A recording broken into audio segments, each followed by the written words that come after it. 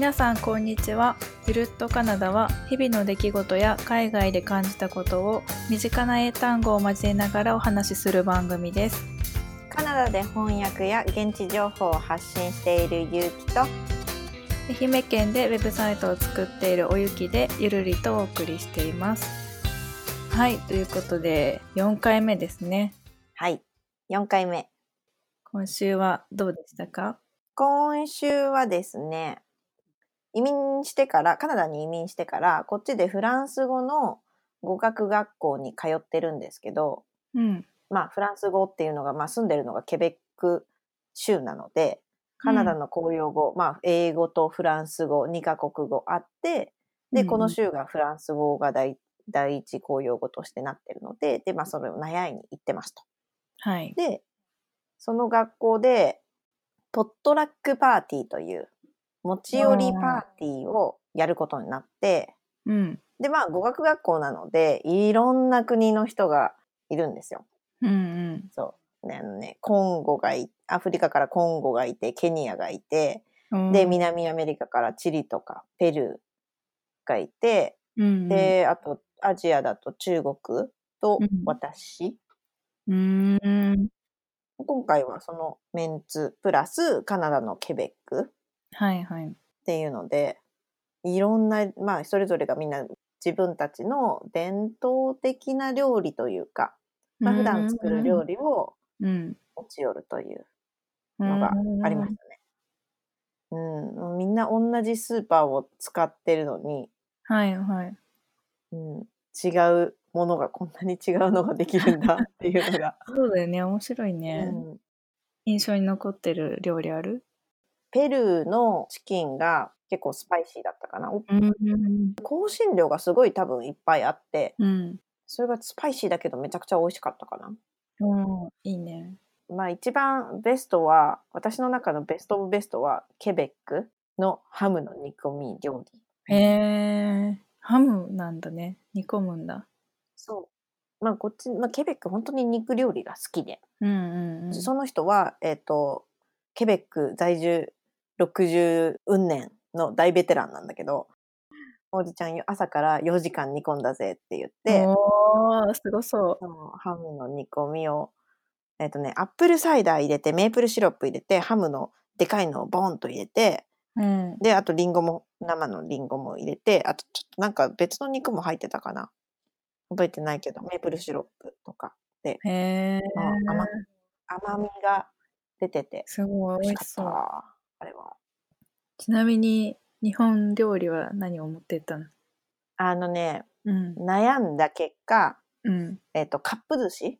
カップ寿司。なんていうの、お寿司なんだけど、ちらし寿司みたいなの、カップにちっちゃいの、もうちっちゃく。分けやすいようにね。もう入れて、むしろ分けて持ってったかな。で、使ったのはスモークサーモンだけ。魚は。あとはもう野菜。多いよね。なんか持ち寄り、ポットラックパーティーみたいな。ね、そういう時に、みんなスーパーに買い物に行って、材料を仕入れて、それぞれのものを作ると思うんだけど、ということで、今日は買い物スーパーマーケット編というものをやってみようかなと思います。我々が言うスーパーは何て言うでしょう？グローサリーストアとか、スーパーマーケット。スーパーマーケットそのままね。そうね、スーパーマーケット。でもスーパーは通じない。そうだよね。違う意味だもんね。でも私が BC 州で使ってたのはもうグローサリーストア。ちっちゃかったからかな。なんかちょっと大きくなって電化製品もあったりとか、なんかそういうのになるとスーパーマーケット。なるほど。で、スーパーマーケット入って、ショッピングカートとかカゴとか取るよね。カートはショッピングカート。で、カゴがショッピングバスケット。はい。でカート取って、それぞれの売り場に行くんだけど、売り場はセクションって言います。コーナー、日本語だとコーナーって言うと思うけど、なんとかコーナー、お肉コーナーとか、コーナーは全然通じないから、コーナーって言ったらなんか角っこっていうことになっちゃうから。そうね。そうそう。ベジタブルセクションとか。野菜。ミートセクション。肉売り場。ですかね。はい。で、それぞれの売り場でいるものを買っていくんだけど、ちょっと違うところがあるよね。なんか量り売りしてたりとか。そう。最初、なんかこう野菜売り場みたいなの。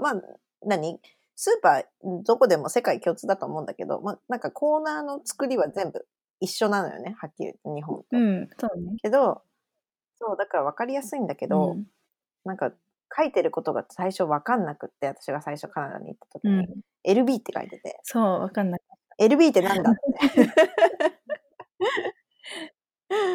そう。ね、1LB 何円みたいな。何円じゃないけど、何ドルみたいな。そう、円じゃないけどね。そう。で、なんか意味のわかんない天秤みたいなのがぶら下がってるわけでしょ、近くに。そう。何これと思って。で、その、LB が、あれはポンドのことで、で、そのポンドの量り売りで、そのポンドの略称が LB っていう。なんでね、LB なんだろうね。これね、私ちょっと気になって調べたんだけど、なんでじゃんって、ポンドと LB 全然違うじゃんと思って、でそしたらなんか古代ローマの重量単位が、これなんて読むんだろう、リブラかな、なんかフランス語みたいなやつってわかんない。で、意味が天秤っていう意味で、でそれに由来をして LB らしい。なるほど。ちなみに1ポンドが450グラムぐらい。まあまあ多いよね。です。で売ってるもんとかもこう一個ずつ包装されてなかったりとかするからさ。そうね、なんかごそっとドーンと置いてあって。でそれで自分で袋取ってそこにバンバン入れて買うって。なんか普段見ない野菜とかある？野菜ね、葉っぱの種類が結構あったりとか。キャベツ、レタスだけじゃなくて。レタスもなんか種類があったりとか、ケールがあったりとか。確かにケールあったな。ほうれん草も、先の葉っぱだけがこうパッケージされてるほうれん草。サラダ用みたいな。そう。はいはい。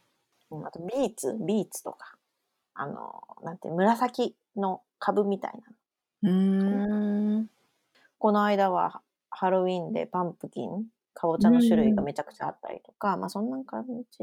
でも逆にないのが、私ない方がちょっとこう気になっちゃうんだけど、ごぼうがなかったりとか、たけのこなかったりとか。で、なんか最近椎茸もある店は結構増えてるけど、なんかキノコの種類が少なかったり、あともやしあるけどめちゃくちゃ高かったり。もやしなんてね、だってかさ増し用に買うためじゃん。安くなかったらなんかあえて買わないかな。まあね、美味しいけどね。結構オーガニックブームがあるじゃない。あるね。オーガニックスーパーとかもあるし、オーガニック野菜とか、そうね、どこのスーパーにも入ってるね。あるよね。すごいオーガニックのカフェみたいなとかもちょこちょこあって、ありますね。極端だからさ、オーガニックのお店って本当になんか野菜みたいな、ドレッシングはあんまりかかってませんみたいな。ビーガンとかも多いからね。そうね、ビーガンとか、いろんな国の人がいるからね。そう。で逆にオーガニックの反対、加工食品みたいなのは processed food。はいはい。なるほど。で流れていくのが加工食品のこう肉とか。はいはい、そうね。肉でかいよね、カナダの肉。お肉大きいね。漫画みたいなのとかあるし。細切れ肉？豚肉の薄切りみたいな。私が住んでる今この辺りとか、住んでたウィスラーとかではあんまり見たことがないかな。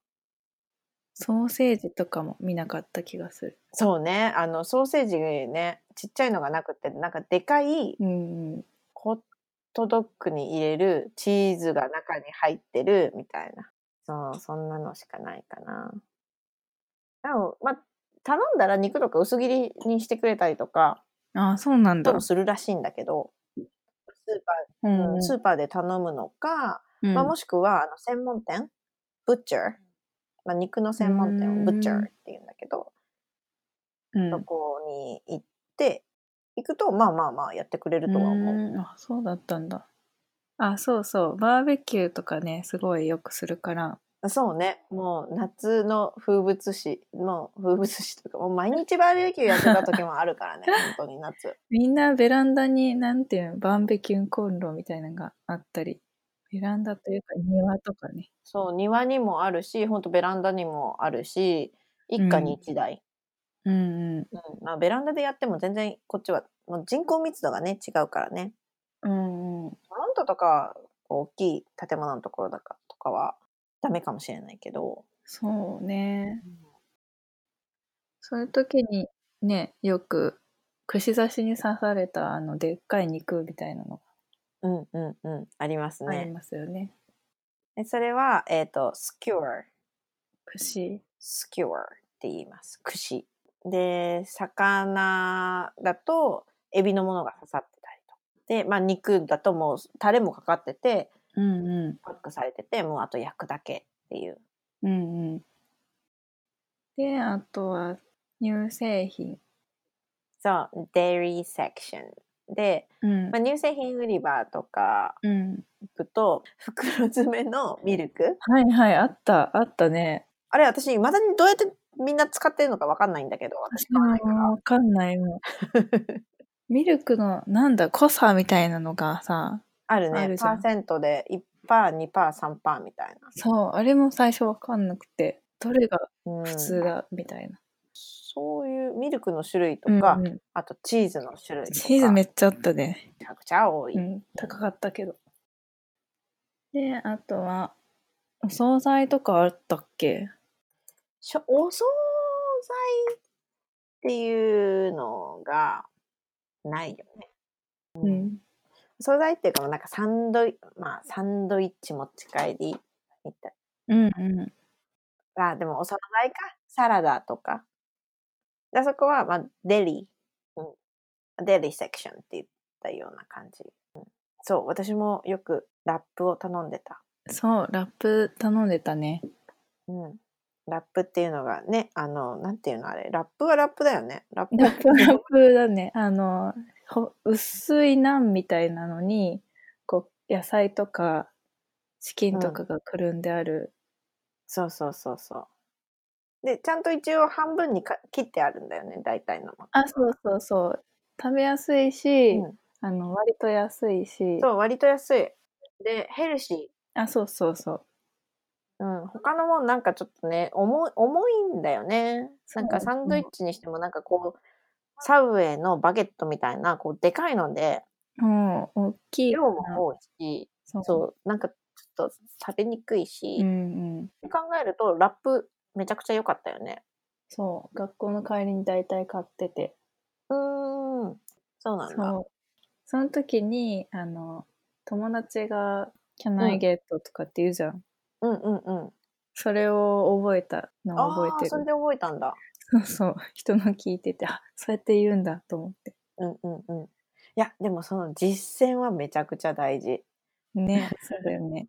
わかんなくてもね、こう誰かがこうついてってて、喋れる人についてて、でそれ聞いてると覚えるからね。ね、なんか別に言わなくてもさ、指させば通じはするじゃない。でも、それをちゃんとこうね、言ってみようって結構大事だったかな。はい。で、いろんな売り場があって、それぞれのセクションの間に、こう、道があるよね。そうね。棚商品棚の列みたいな。で、その列の間の通りっていうか、その列そこを、aisle って言います。これ、あれだね。AISLE だけど、S は全然聞こえない。そう、S はね、発音しないんです。これ、抜け落ちてる S で、このaisle って言うんだけど、このアイルは、商品、そのセクションっていうか、こう、列でも言うし、で、このアイルは飛行機の窓側の席、通路側の席で、ウィンドウシート、アイルシート。ここにも実は使われてる。なるほど。そう言われるとなんかこう、通り、小道みたいなんで覚えてもらうと覚えやすいかな。アイル。アイランド。アイランドってさ、ほら、島のアイランド。あれ、S あるけど、あれも発音しないからね。はいはい、確かに。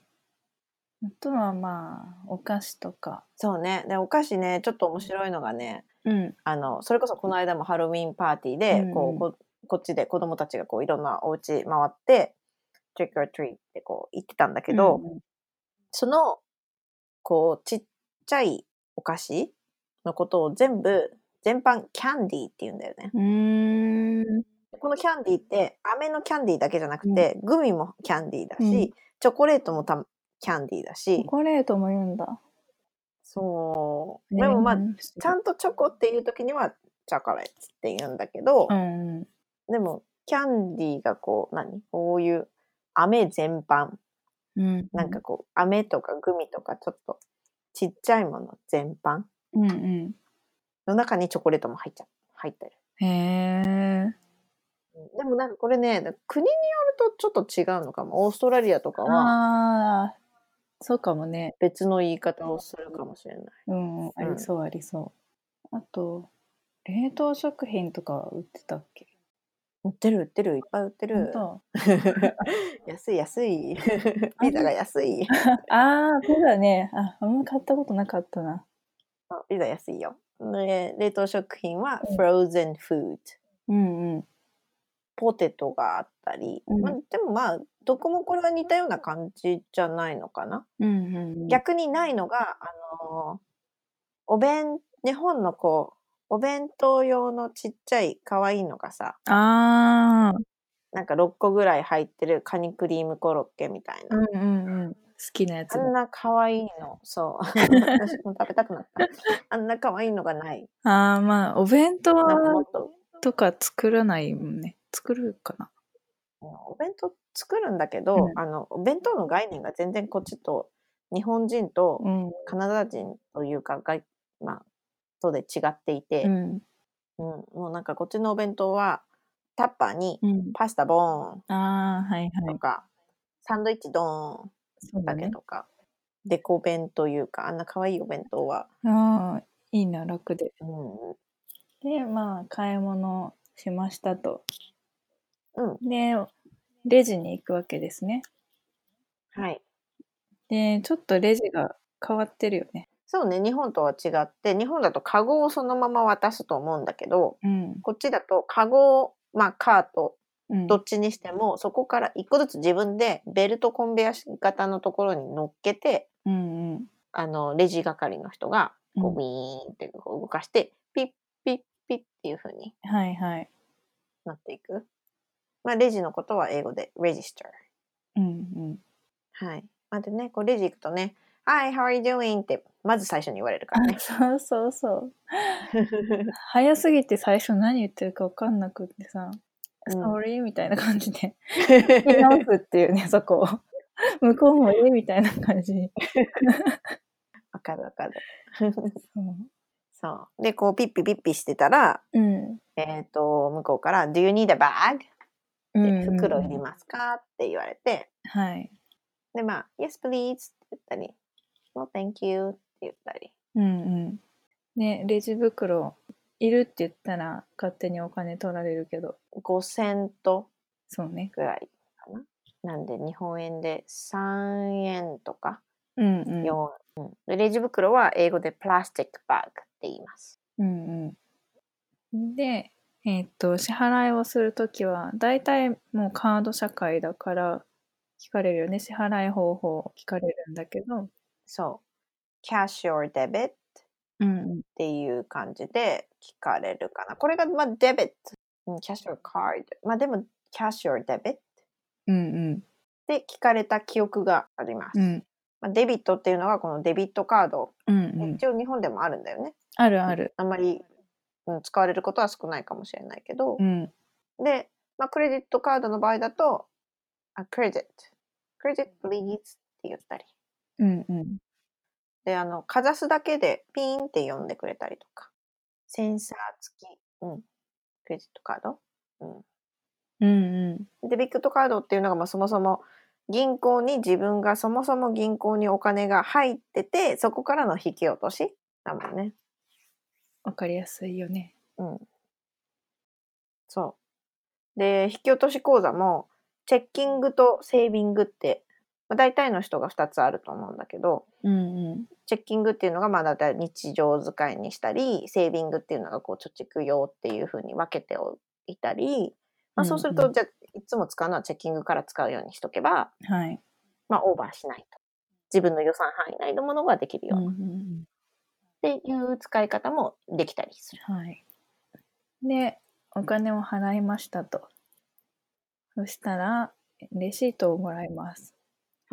で、Do you need a receipt? みたいな感じでレシートをくれます。このレシートね、receipt なんだけど、P が入ってるのよね、スペルに。そうね。RECEIPT だもんね。そう。でもこの P は発音しません。出た、また。私いつも receipt って最初の時に言ってた。プットなのかな。で、違うよってことで、学校の先生かな、訂正してもらって。あとは、私がカナダにいた頃は、スーパーマーケットにアルコールを置いてなくって、アルコールはアルコールでお酒屋さんに買いに行ったりすることが多かったんだけど、で、それが、今年の春ぐらいから、法律が変わって、BC 州でっていうところなんだけど、免許というか、許可が得てるスーパーなら、アルコールを置いてもいいよっていうのが始まったらしい。で、ちなみに私がいるケベック州は、そもそも禁止されてなくって、違うんだね。そう、私移民してから気づいたんだけど、あれないじゃん。あるじゃんって。ケベック州では、もうスーパーでもコンビニでも、どこでもアルコールを売ってます。いいね。で、販売できる年齢も州によって全部違うから、カナダだとケベックとアルバータとマニトバだけが18歳以上。へえ、早いんだ。そう。で、あとは全部19歳以上。そう、アルコールといえば、ウィスラーのビールがすごい好きだって。なんだろう、もともとフルーツ系のビール好きじゃなかったんだけど、ウィスラーのビールで、グレープフルーツのビールがあって。ありましたね。あれ、私も大好き。そう、あれがすごい好きで買って帰ったんだけど。そうね、カナダはそのローカルビールというか、ブリュワリービール、ビール。クラフトビールと言われる、小規模の醸造所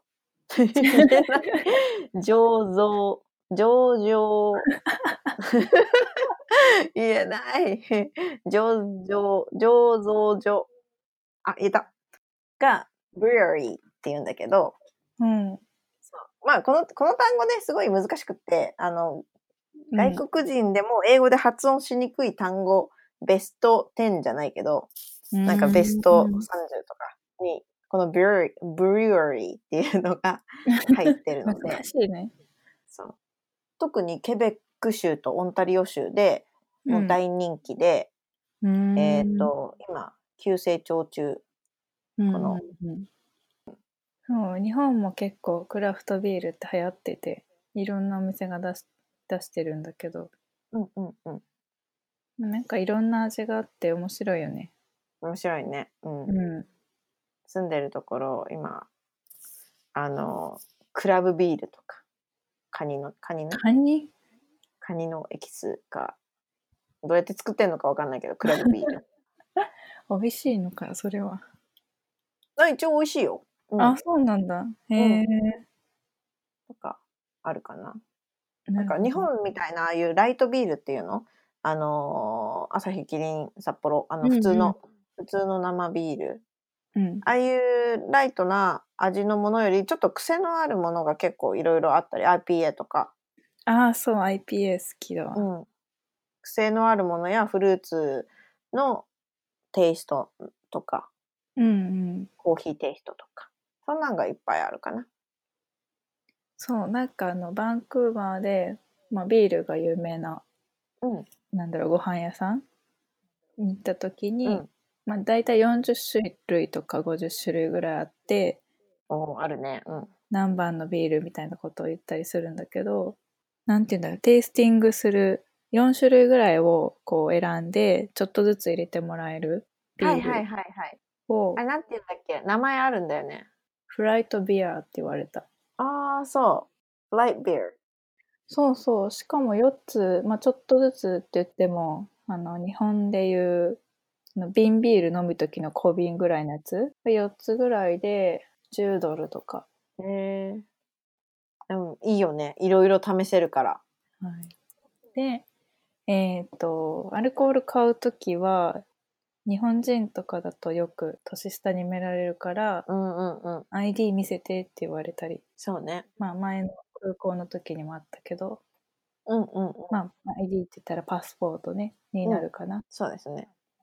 これ BC 州だけかな、わかんないけど、2ID 必要だからね、アルコールの時。そうね。クレジットカードと、パスポートか。1個が写真付きの身分証明書で名前が書いてあるものと、でもう一つが、名前がローマ字でこう同じ名前が書いてあるもの。で、こっちは2個目は別に写真なくてもいいんだよね。1個どっちかで。はいはい、そうそう。で、ビールとか結構瓶に入ってるものが多いんだけど、瓶は、返すとお金が返ってくるんだよね。そうね。このシステムはデポジットで、こう預け金、要は日本語でも言うデポジットだよね。システムになってて、そもそもビールとか、缶を買うときに、そのデポジット分が要は載ってるのよ。で、それを空き缶とか瓶を返しにスーパーとか、酒屋さんに持っていくと、そのデポジット分を返金してくれる。っていうシステムになってます。で、これでこうリサイクルとかをこう推進していこうっていう。はい。ということで、買い物スーパーマーケット編でした。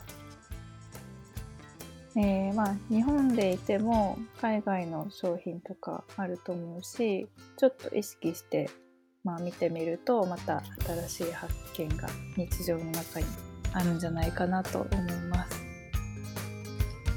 また、使った英語はサイトに載せているので、そちらも見てみてください。あと iTunes の登録もしてもらえると嬉しいです。はい、また聞いてください。ありがとうございます。